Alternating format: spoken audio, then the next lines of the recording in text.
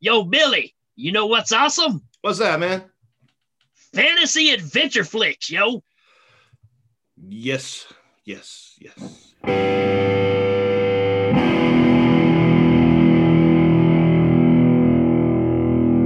So, not that I needed the inspiration, but since we were discussing Phantasm, the director's only other claim to fame is Beastmaster. And so Yep. obviously it popped up on my Amazon when it's like, oh, well, you've been paying attention, so here's some Beastmaster. Well, I don't need an excuse to watch Beastmaster. Right. Beastmaster is awesome. And it's like we mentioned, Ellie, you can have your discussion about varying quality of cinema, as it were. But at the end of the day, Beastmaster is now and has always been awesome. I mean, it's just Yeah. Yeah. it's a fun movie. It doesn't try to be anything that it's not. And what it is, it kicks up to 11. Like it Yep. really is just it's a great fantasy movie, especially whenever you're like talking early 80s special effects and but Right. it's really got everything. And like I don't think like today on Scary Dad we did an hour and a half long show about remakes. The good, the bad, and the ones you should never touch. Beastmaster Right. is one that, I don't think it could do with a remake because there's just kind of a weird sort of innocence about it Right. that you wouldn't be able to recapture that magic. It's just something there that makes it such kind of a crappy movie be so awesome. Yeah. I So think we might have touched on it before, but Beastmaster is really Conan light, right? mhm.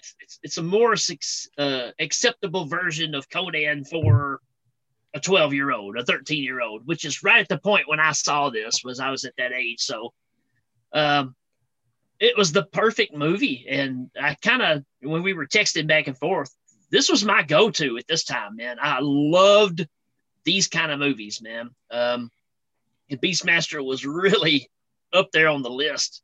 And I never get tired of it. It's got a magic to it that I always want to give credit to Coscarelli for it because it's almost that same wonderment that he had for the Phantasm thing that he carried over into Beastmaster, Mhm. just like the ring with the eye in it. And I mean, there's all these freaky things that are in Beastmaster, but it's that a thing. It's that gateway horror thing, right? It's a little scary, but not too scary, except for the fact that Rip Torn is throwing children into a burning fire. Well, I mean, there's a lot of actual true horror elements. I mean, Yeah. there's a lot of stuff in there that I mean, I was surprised because I've this is not there's a lot of movies that I saw when I was a kid, saw it a lot when it was like on HBO, and then it skipped 20 years. Yeah. This is not one of them. I've watched Beastmaster at least once every few years for as long as it's been out because it's just one of those that I love. It's one of those. It's a core part of me because when you had Beastmaster, like it was not too far off from He-Man. You know Right. what I mean? Like they look the Right. same, and there's the sword and the sorcery sort of thing, and Yeah. they've got real magic in it. He's actually talking to the animals. He can see through their eyes. Um, so there's so much. There's a lot packed into it, and it doesn't. When I say there's innocence, it's like it's not cynical. It's not. Right. It's not. And it's an extreme example, but it's like it's not Army of Darkness where it's Right. self-aware and like, oh, Right. I'm just around all these peasants and they're weirdos, and I'm just gonna, because there's a lot of movies like the remake of Clash of the Titans was like that, where it's Yeah. like kind of self-aware and cynical, and it's like, no, I like the wonder, I like the fantasy, I like that. We can do a whole show on Clash of the Titans because that was Me that was too, man. another one that was just absolutely. Yeah. I was hoping we would at least bring it up in this conversation because it is by far this, that and Beastmaster, to me, you can't find a better example of just that escapism that those Mhm. movies had. And I was surprised again that it was only PG. Yeah. Like, I mean, what movie was it that started the PG-13? But Red Dawn. So, like Red Dawn should have seriously been rated R, but they, but like Red Dawn, Gremlins, those sorts of things, where it's like, oh, it's a PG movie, and you're like, dude, Gremlins is rough. Gremlins. Yeah. Gremlins, if they were going for horror light, they failed because it's full on horror. It just doesn't have a whole lot of blood in it, Right. But Beastmaster has some chill, like terror. Well, yeah. And it doesn't just have one pair of boobs, it's got two. Right. Yeah. Yeah. I mean, not only do you get to see Tanya Roberts and all of her glory, you get the witches that are running around with no shirts on too. And it's just like, I don't know what I'm supposed to feel about this. Right. But yeah, dude, the like everything about it, again, watching it anew, I felt like I was a little kid again. Whenever he leaves, like they attack his village, and that's all gets messed up, and then he's just like running across the mountains being strong and swinging his sword around, and you're just like, dude, this dude's he's badass. Like, I haven't seen him be badass. He's not like Conan where he's pushing the wheel and you see him growing up. Like, he just goes from little kid to grown up, and he's badass, and it's like but yeah, absolutely love it, man. And who didn't want to be able to have animals as your partners, right? I mean, look at the advantages he had, being able to see through the hawk's eyes, and having the tiger, again, like you said, the whole He-Man thing. There's Battle Cat, right? Kodo and Podo, right? Dude, those are the coolest sidekicks. Yeah. Like, what kid didn't want ferrets? I think the ferret, like when people our age got old enough to be able to command, like, I will have ferrets. Because the first time I actually saw a ferret in a pet store, I was like young adult. I was like 18 or 19. Yeah. And the first thing I thought of was like Beastmaster. Like, the reason these are here is because enough kids saw Beastmaster that now they're buying them and taking them home as pets. Yeah. And they're grown-ups now, so their parents can't say no. Very true. So, I mean, you got Tanya Roberts, being the good-looking lady. You got action sequences that are still fantastic. You got Wishery, you got Rip Torn with a fake nose, great bad guy. You've even got a little S&M with these berserker people that they make, right? Those guys scared the hell out of me when I was a kid. Oh yeah. I mean, like they're looking through they're like, oh hey, they were creeping through the castle, and they're like, okay, yeah, these guys are really bad. We're just gonna drop this weird like glow stick leech into this guy's ear, and then just wrap him in blades and just cut him loose, and he's all like, he's just but I just think it's so great. Like, he is pissed at that ferret. He's like, I'm gonna get this ferret. He's just like chasing him down the hall. The ferret's like, I got busting open the pipes trying to get to it. It's great, man. Great. And it really, I don't know if this was the first one that I saw. I mean, I want to say maybe I saw Conan first, but this just seemed to resonate a bit more because, again, of the age, and it just kind of worked. I think because there was so much spinning around. Like, I used to get Beastmaster and Conan kind of confused in my head. Like, yeah, you kind of can. I mean, it'd be that sort of like, for whatever reason, I would imagine like Rip Torn drawing the bow and shooting the snake. And it's like, it was like, that's not there. That's Darth Vader doing that. But it was still like, you had so many things locked together in that world that we grew up in that, but I mean, I think Conan 2 is, I mean, there's a reason why Schwarzenegger got so famous from it. It's an awesome movie. It holds up too. Yeah, it really does. The second one, not so much. Not so much. But but I think, like you said, Beastmaster was more accessible. Maybe it was because it was a little more. It was less serious. Maybe it was a little bit more lighthearted. Well, Despite the heart. We say that, but those darn creatures, man, those things were I mean, these things would grab a person in its wings, basically, and digest your body and just drop the bones on the ground. And they killed it. I mean, that was a kid in the cage.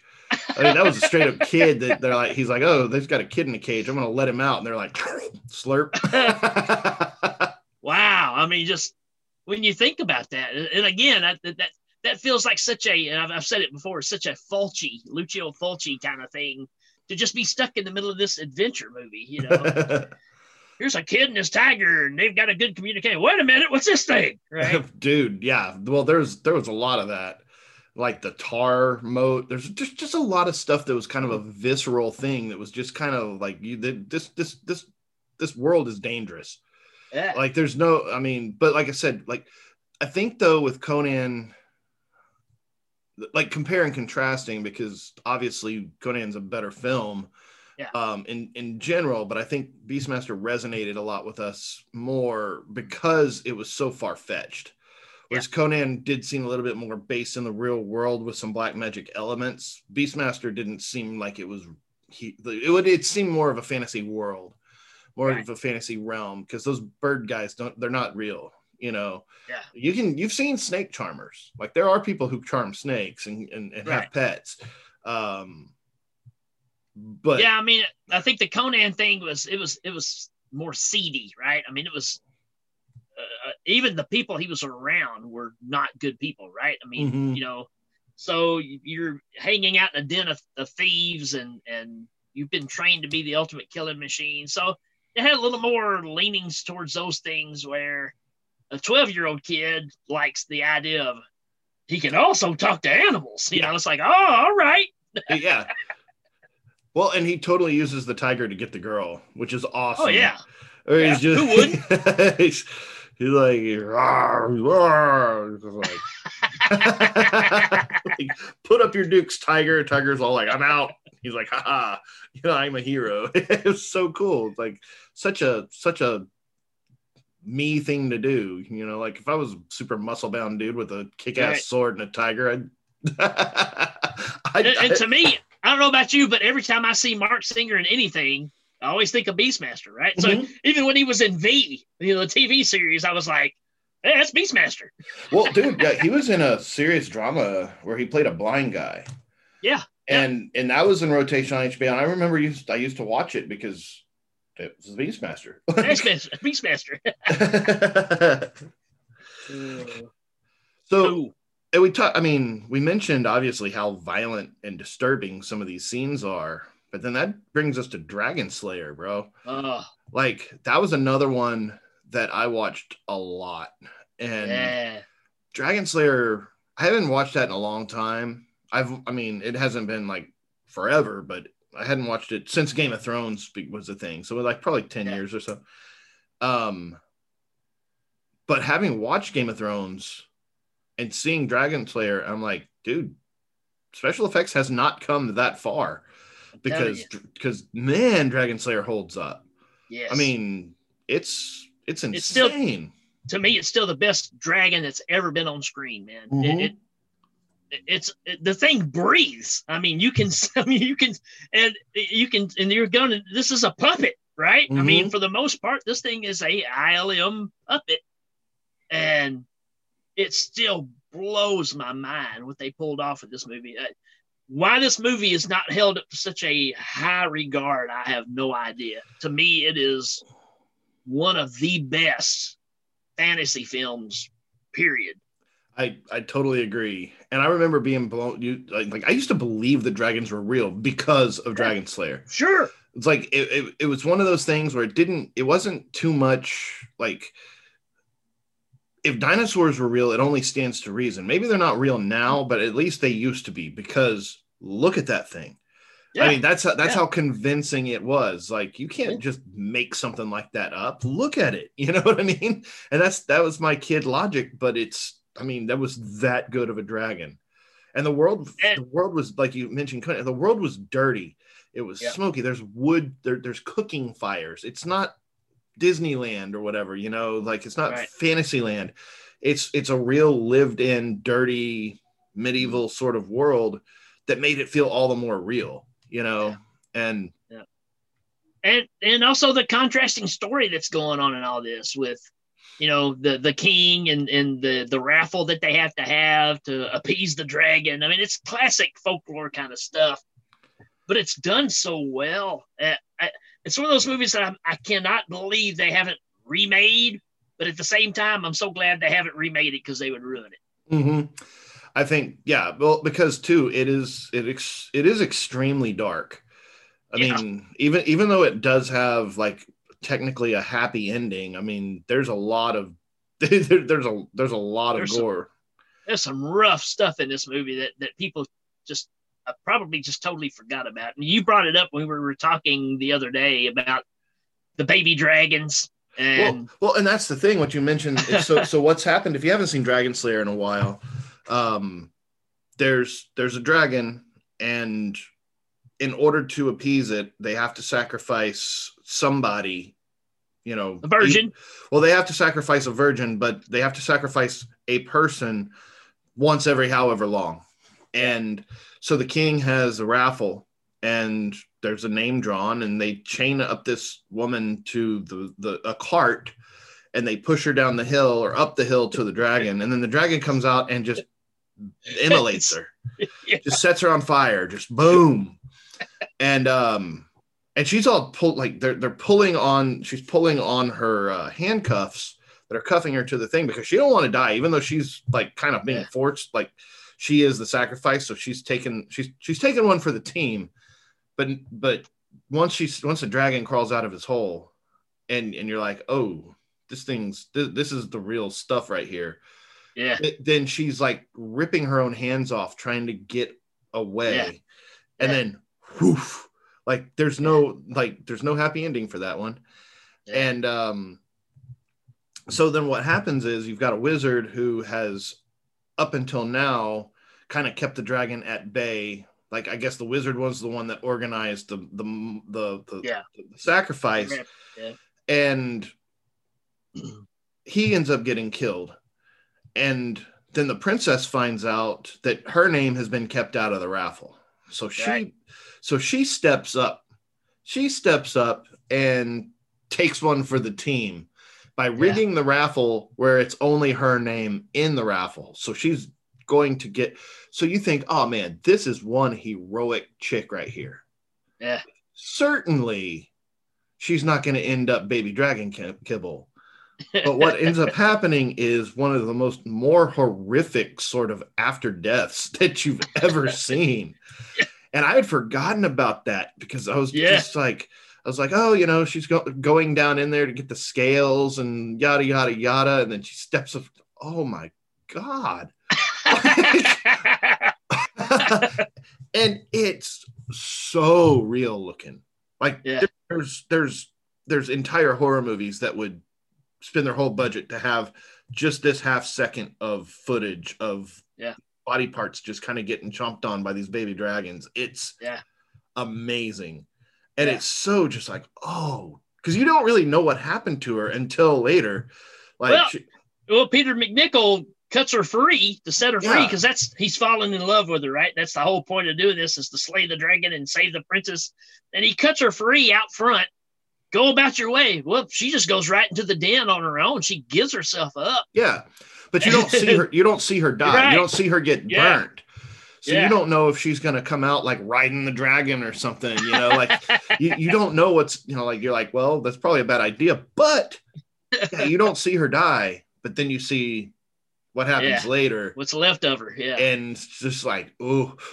To me, I don't know if you're really, really familiar with Lucio Fulci's Zombie, but there's a scene where in the hut when the girl that gets the splinter in the eyeball and she's laying there on the ground and the zombies are sitting there and they're just pulling pieces off of her and eating her.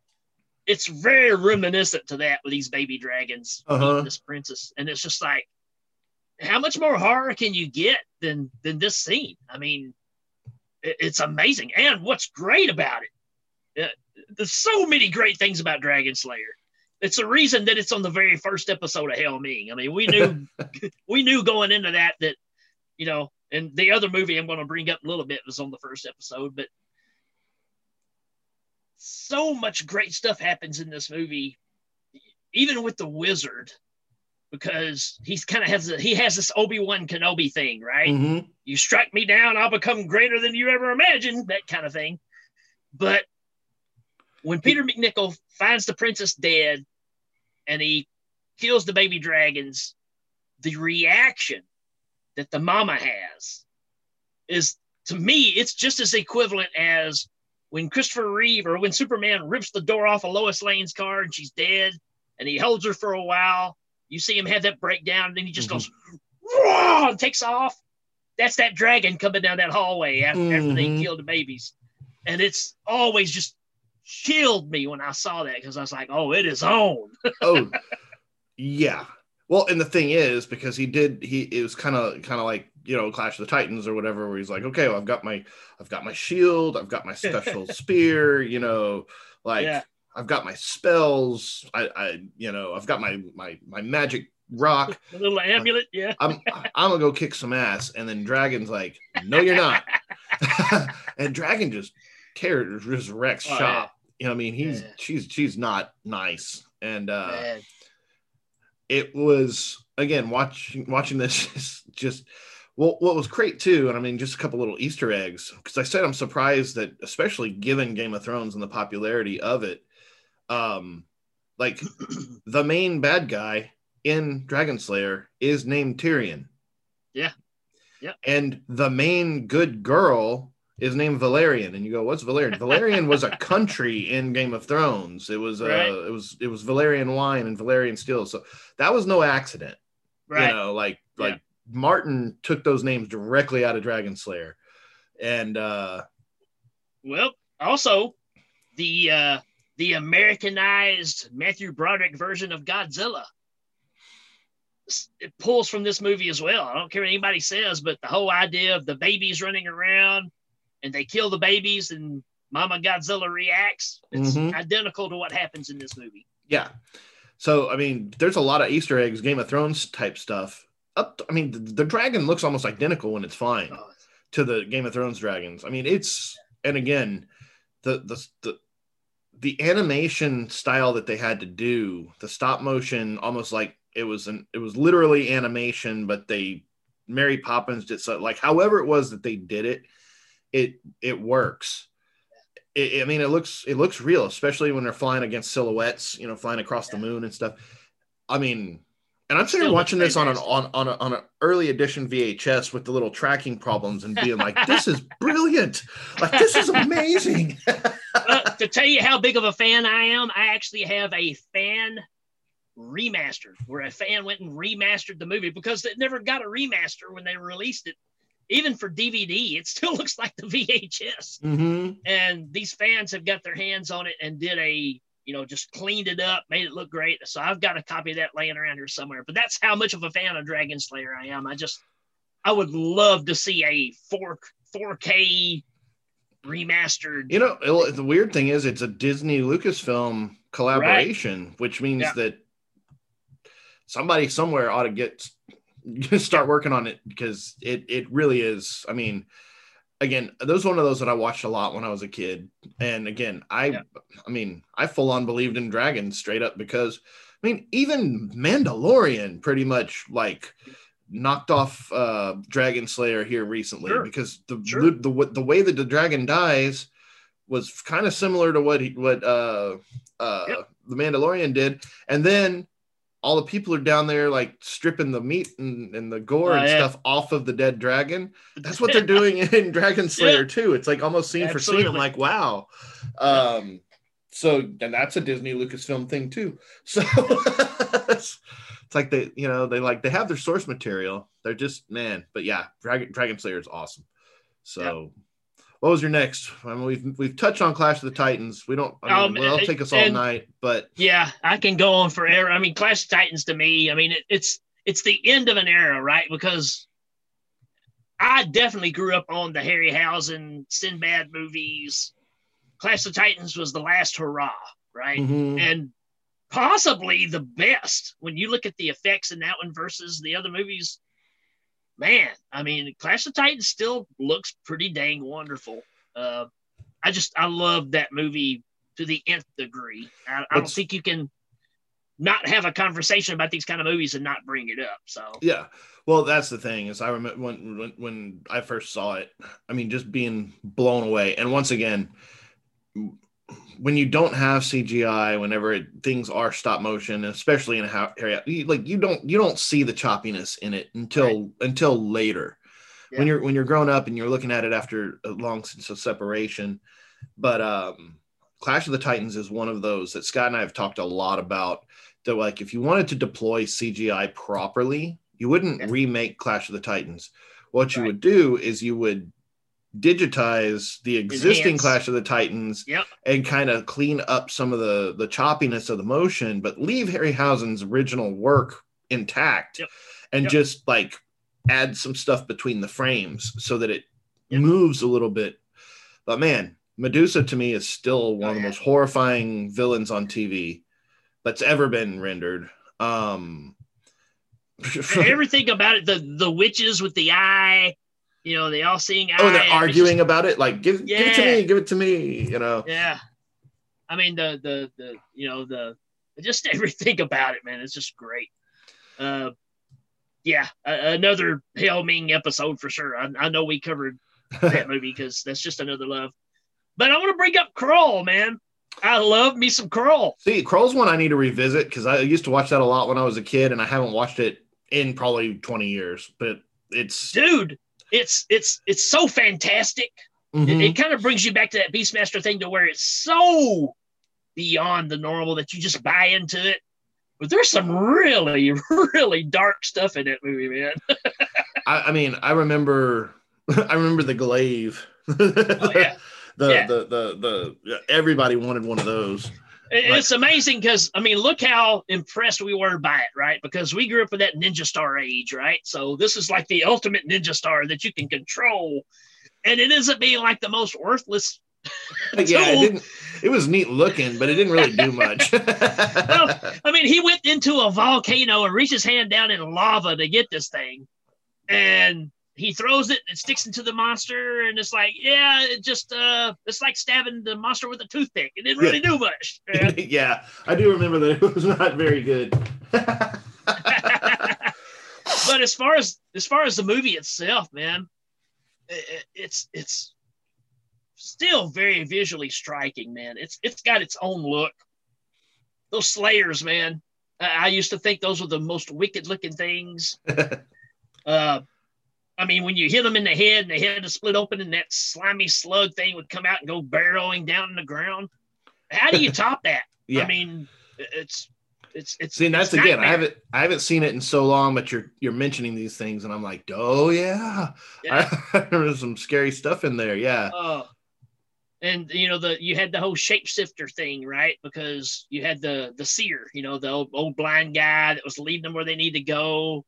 And then you find out that they've replaced him with a changeling, and he's got he opens his eyes and they're just jet black. There's nothing in them, just as scary as everything, man. Revisit Krull, man. I need to, now that you're mentioning, I'm like, I need to go back and, because that was one that was on a lot. Yeah. And like, I remember because I'd get sticks. And like, I remember my dad one time, because I got got a stick that was kind of S-shaped, and I taped them together and made the glaive.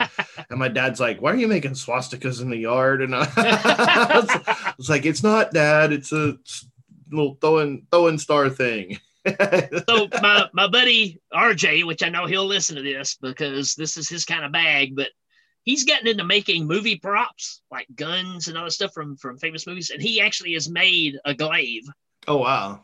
And he's also made one of the axes that one of the bad guys, not one of the bad guys, he's one of the prisoners that ends up helping fight the bad guys. And it's a very distinct looking axe. If you probably don't remember this either, but Liam Neeson's in Krull. Oh, wow. Yeah.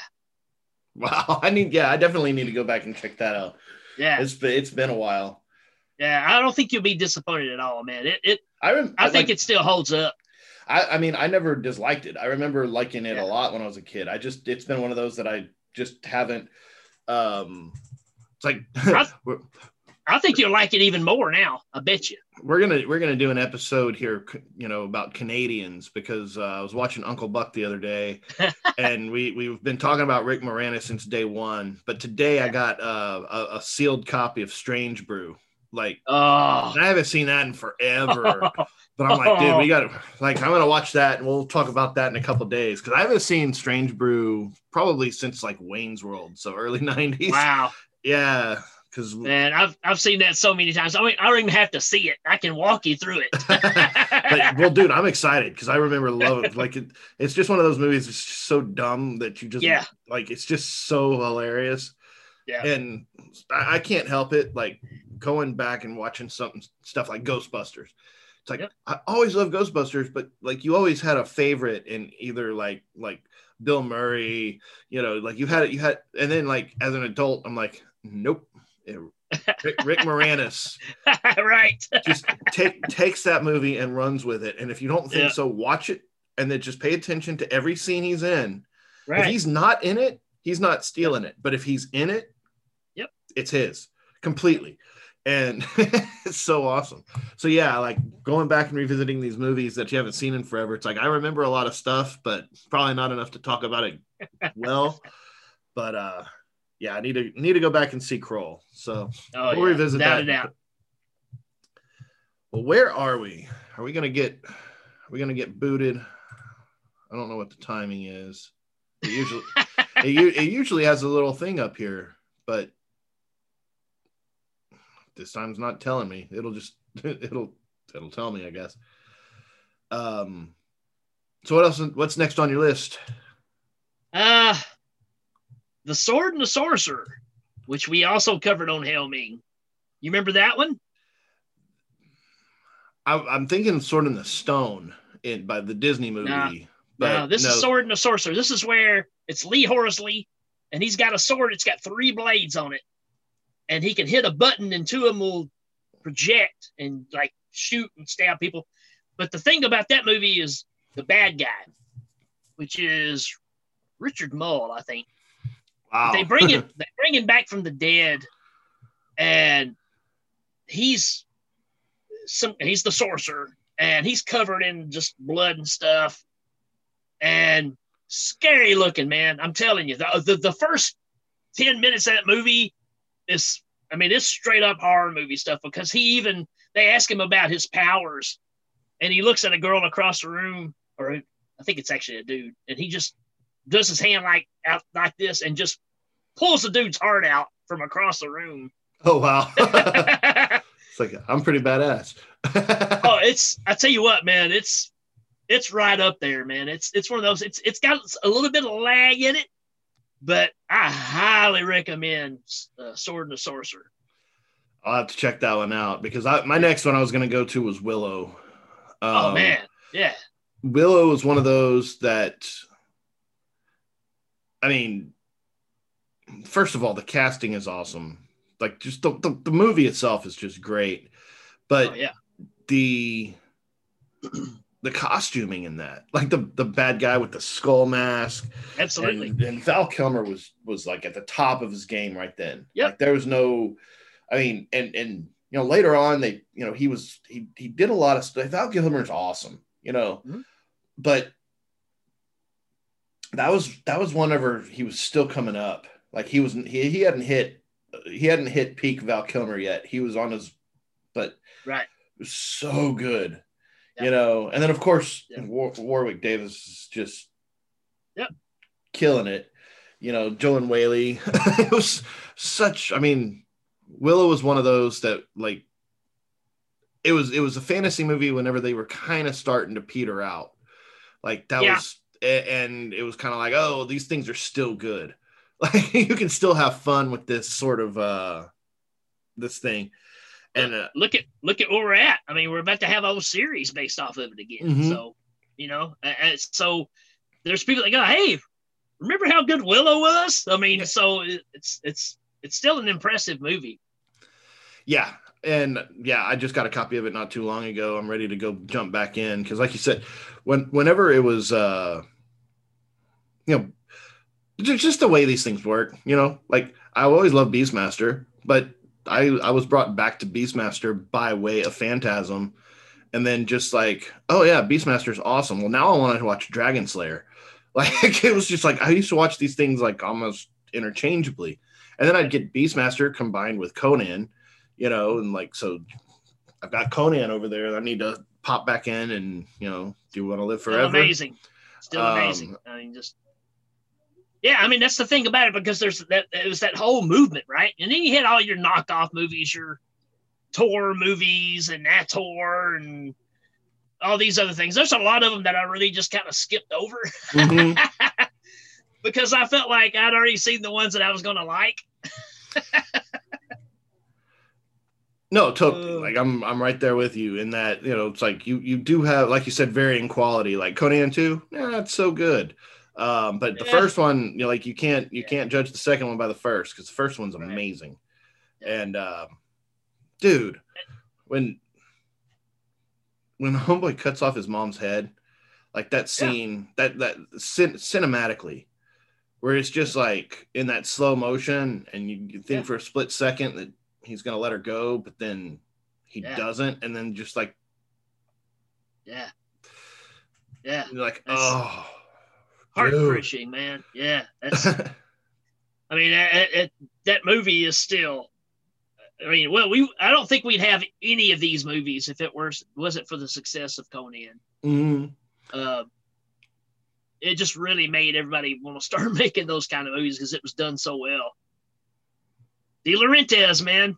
Oh, yeah. I mean, it's that thing, right? Because it's always a shot in the dark with De Laurentiis, but he nailed it on that one.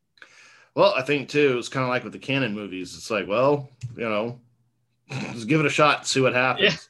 Yeah. Because I mean, if you look at his lineup, he didn't specialize in damn near anything. He just kind of was like, huh? Hey, you think we could sell this? Sure. All right, let's do it. But yeah, man. I mean, and outside of the movies, when I was a kid, because Star Wars, it was space fantasy, but it's still sword and sorcery. Right. And then Absolutely. you have, like, again, He-Man, pretty much the only thing that got me out of that world was G.I. Joe's. But dude, I was so big into He-Man, like I used to get 2 belts, and tie them around. And like, I had the stuff, like I had the toys, the actual dress up stuff. But, it's like I'd tie 2 belts and I'd carry around, I'd have a stick stuck in as a sword. I used to like swing my lightsabers or sticks or whatever around and get that sound that you get from it's like I was little mini He-Man or little mini Beastmaster, and there were so many of us that were like that. I mean, nobody would look at a kid swinging a sword in his front yard and be like, look at that little weirdo. No way, man. Like go down there and like fight. It was a whole different fantastical world, Yep. And you have to, I mean, let's get real about it. If it wasn't for Lord of the Rings and that whole concept, even Star Wars would be what Star Wars is, because you look at those characters and you're going, yeah, that's the Fellowship of the Ring. I mean, that's what these people are. Yeah. And so you can trace it all the way back to that and go back to your Sinbad stories. That's where all this stuff comes from, the Arabian Nights, all that kind of good stuff. And it's weird that it's all kind of captured in this one little point in the 80s, and it just kind of disappeared. I mean, Cannon tried, right, with Ferrigno doing the Hercules stuff in the late 80s, which were, not good. Well, I think in order to, like, the lightning in the bottle sort of situation, I think you've kind of got this confluence of, you can make an effective fantasy movie without special effects, right?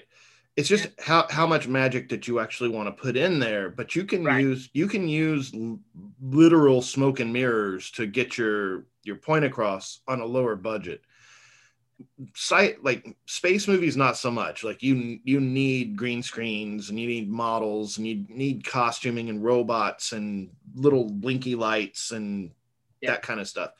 Whereas you can shoot an effective fantasy movie in the desert or in the mountains or, you know, in a cave. So you have a lot more options if you're going to make a fantasy movie about like, okay, what are we going to do? Like, what are we going to build it? There's a lot of castles that you can rent to film in a castle if you need to, right? Right. But the 80s were this place where it's like, okay, we've got that set piece in California that every Western and every space movie that was ever made, that's just where we film. But now we've got some ILM stuff via Star Wars and Disney that we can kind of add to the mix and, you know, that sort of thing. So you had this experimental phase, I think, where they were actually still trying to make good movies. They weren't just special effects, you know, but the special effects were like, okay, we got to be real careful because we've got one shot at this. And if it doesn't work, then we have to cut the whole scene. But the special effect, well, what I mean, but the special effect didn't define the movie. It wasn't a special effects extravaganza is what I mean, is like, well, you've heard those movies where it's like, well, like, what was it Canon did? Somebody posted it the other day. It was right after our Canon episode came on. It was like Cyborg 2. That was a Canon film. That was a sequel to Cyborg, but instead it was a discarded screenplay that was not finished for a sequel to Masters of the Universe, using a set that they built for a Masters of the Universe sequel. But for whatever reason, they couldn't get the licensing to do the Masters of the Universe sequel. So they just made this something else He-Man-esque movie and set it in this He-Man set. So like, why wouldn't they call it He-Man? But they couldn't because of licensing. Yeah. But those are the sorts of things where it's like, if like you say, that one scene blew the whole budget for Masters of the Universe, and therefore like that whole franchise died with that one scene, because they were trying to make a special effects extravaganza. What's funny too is you go back and you watch some of these, I don't want to say lower grade, but some of these other movies that were trying to do the adventure film, the fantasy film, and you know, it's supposed to be back in these medieval times or whatever, fantasy times, and a guy builds a bamboo hang glider. Yeah. And while he's flying over this big open field, but you can see tire tracks where a truck's been out there. You know, it's just like, I don't know if we just overlooked and didn't see that, or. Well, it's like Spartacus and their watches and stuff. It's like, hey, everybody, take off your watches. Oh, yeah, man. I love these movies, and to me, it had a direct effect to, which is the other thing I was kind of bringing up. I loved this morphed for me into the ragtag team, the A-team scenario, right? Where, you know, we always talk about, what was the movie that we talked about on Hail Ming? But it was like an android and a ninja and you know, where you group all these people together and make a super fighting team. Dang, I can't believe I went blank on it. I know what you're talking about, but I went blank on it too. But no, it's the Eliminators. The Eliminators. Yeah. So I mean, somehow coming out of these type of movies led me into that whole scenario that I loved. You know, the oddball. It's like the Bad News Bears teaming up together to go save the world. An evil sorcerer or something. You know, or like Let's Get Harry or whatever. Where it's like, just a whole bunch of random nobodies. It's like, hey, let's go to South America and fight drug dealers, and they're like, okay, let's roll. And the reason it works is because even Conan, look at what he did. He put a ragtag team together. Here's a guy that's pretty good with knives. Here's this woman that's just as tough as I am. And we're going to go fight a guy that turns into a snake. Hey, let's go. You know? And a magician. We got a magician with us, you know. So that scenario, and again, it goes back to Lord of the Rings, putting an unlikely group together to go conquer the most incredible evil. Yeah, it's something I dig about that. Well, it's the hero's journey. Yeah. That's Joseph Campbell, who's a big writer about mythologies and archetypes and stuff. And like, it's funny because there was a museum exhibit many years ago. It was called The Power of Myth, and it had like Star Wars costuming, and it had Joseph Campbell's lectures. And he's talking about basically, so like we've got as a species, we've got this kind of, well, first of all, we like stories, we like communicating, and stories kind of form our reality of who we are. And before we could communicate with words, we would communicate by acting things out. And we still do that with people whose languages we don't understand. So it's like, oh man, there's a tiger coming, and you're like, I don't understand you. And you're like, it's like, okay, I understand what that means. So if you put that guy in a costume, it resonates. Anybody knows that a guy dressed as a tiger is either a guy dressed as a tiger or he's supposed to be a tiger. And you don't need a whole lot more explanation than to know that he's bad news and he's dangerous. Right.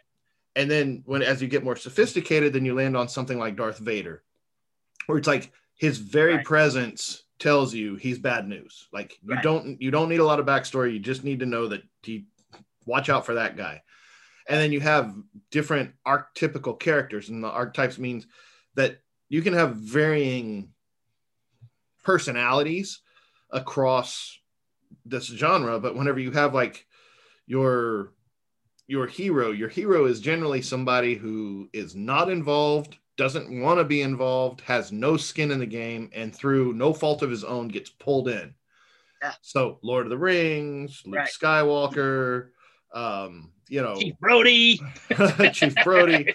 I was gonna say like not so much Peter McNichol, because he was the apprentice. He signed up. He was trying to be that person, right? But Perseus, like he's not. Yeah, he wasn't. Absolutely. He was like, no. Well, I guess here we are. Conan, he's the same thing. Like he would have grown up and been some kind of a farmer if his mom hadn't gotten decapitated and he got put on the yoke.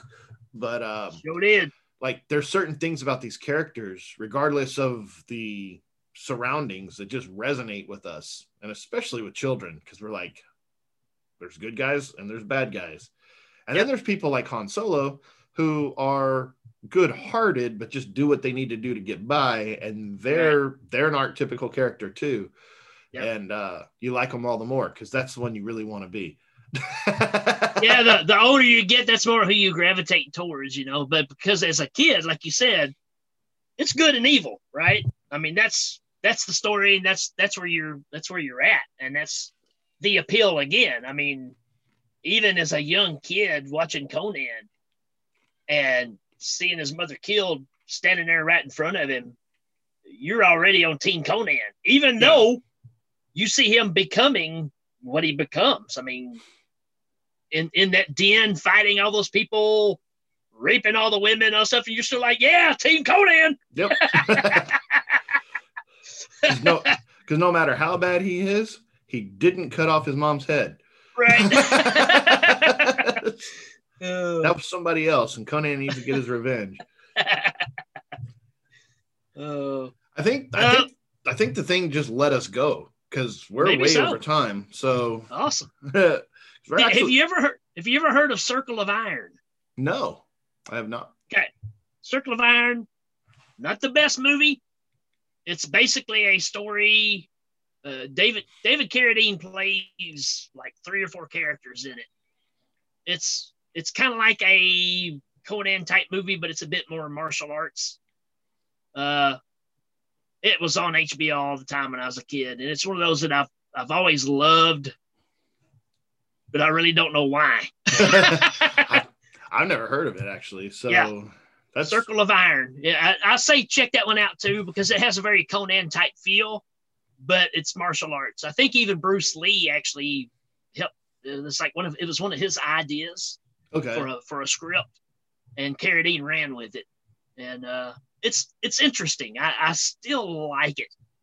Um, Excalibur, man, man, Yeah. I almost have to redo the whole show now because Excalibur to me might be top, but that's a little different because we are looking at actual King Arthur folklore type thing. True, but I mean, no, Excalibur was certainly Wow. The thing is that Excalibur has that was different than the others because if you remember when we were kids, there was no Lord of the Rings. There was only that animated one, and right. you know, Bakshi, yeah. But Excalibur, the way it was filmed and the way it plays out, almost seems more like a documentary. Like it doesn't feel like a movie. It feels like you're watching a storybook. I guess it's but it feels like it's true. It feels like it's very real. very surreal, beautifully shot. The music in it. I mean, it's like watching a stage play, really. Mm-hmm. I mean, because these characters that are on there, they're all stage actors. So you kind of get that. It's very British. It's John Boorman. So there you go. You kind of get that. So the story's not correct, but I really, really love Excalibur, man. The end part where Morgan is stabbed and like pulls himself Holy smokes across the the spear. You're just like, dude, that's gotta hurt a lot. There's a lot of scenes in Excalibur that are very, very bloody. Mm-hmm. And I just remember that one specifically because you're like, oh, he's got. Yeah. And he's just like, not wait a minute. Quite yet. Like, I'm not done with you yet. Oh. Yeah. Awesome.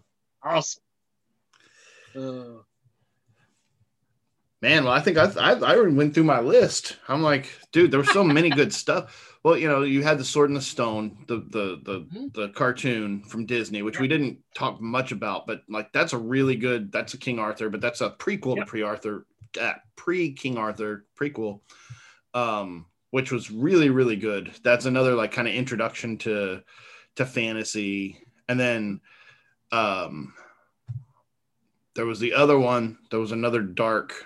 It wasn't Sword in the Stone. You mentioned Sword and the Sorcerer. There was another dark Disney fantasy. Black Cauldron. The Black Cauldron. That was it. Yeah. That Disney got pretty dark there for a while. They did, man. They really did. I mean, you have to be shocked when you look at Dragon Slayer and you see that that this is, haphazardly, created in conjunction with Disney. You're like, what were they thinking? Yeah. Well, they just got done with a black hole. So right. It's Event Horizon Light. Let's yeah, really. Yeah. And how about you got your sci-fi fantasy stuff too, like Metal Storm? I don't know if you ever saw Metal Storm, but they all kind of have the same feel to them. It's fantasy movies, but you got more of a Mad Max type character in it, right? Because you're fighting stuff in, Cherry 2000, all these movies that kind of fit under that. Metal Storm, the what was it? Metal Storm, the destruction of Jared Dead or some crap like that. I say that in passing, but I've seen it several times. Well, there's a lot of those like that were just Jared Sin or whatever the goofy name was. There's a lot of those, just like the sci-fi stuff, and it's the fantasy sci-fi. I mean, that was just our world back then. Yeah, it's like, why are you guys horror fans? Like Disney. Yeah, because everything we watch had horror elements in it. I mean, even the stuff that wasn't supposed to did. It was crap, man. Think about what we just talked about with Beastmaster and them putting the little glow-in-the-dark leeches in their ear. Where's the other place you've seen leeches put in the ear? Star Trek 2. Yeah. I went to the theater to see Star Trek 2 and lost my mind when that happened in that movie. It's true, man. I mean, well, and it's one of those, like, it's such a violation because the dude's all tied down and they're like, here's the brain-eating, glow-in-the-dark worm. Look. Like, he's just, it doesn't take any time at all for him to just like, I'm over with. Like, this thing's eating my brain and I'm crazy. Like, how much would that suck? I mean, you're just like, ugh. Oh man. Well, I Good think stuff. I'm gonna go try to find Kroll. Well, I think that's been man. our I think I'm gonna call that an episode, dude. That was pretty rad. And they didn't put us Yeah, on a man. time crunch, so even better. And I'm sure there's a ton that we didn't talk about because I know there's your Red Sonja. There was a movie called She, which was the counterpart to Conan. She kind of had her own spin-off kind of thing that they did. There's a ton of these that came out right after Conan, and I'm sure there's ones that we're missing, but these are the ones that, to me, if you're into this kind of stuff, I can't recommend them enough. Yeah. And again, that was such that early 80s experimental phase with all kinds of violence and gore, and they're all like rated G or PG, which is odd, but it's awesome. But cool. Well, I think that's an episode, so we're going to cut it off and we will see you next week. Adios.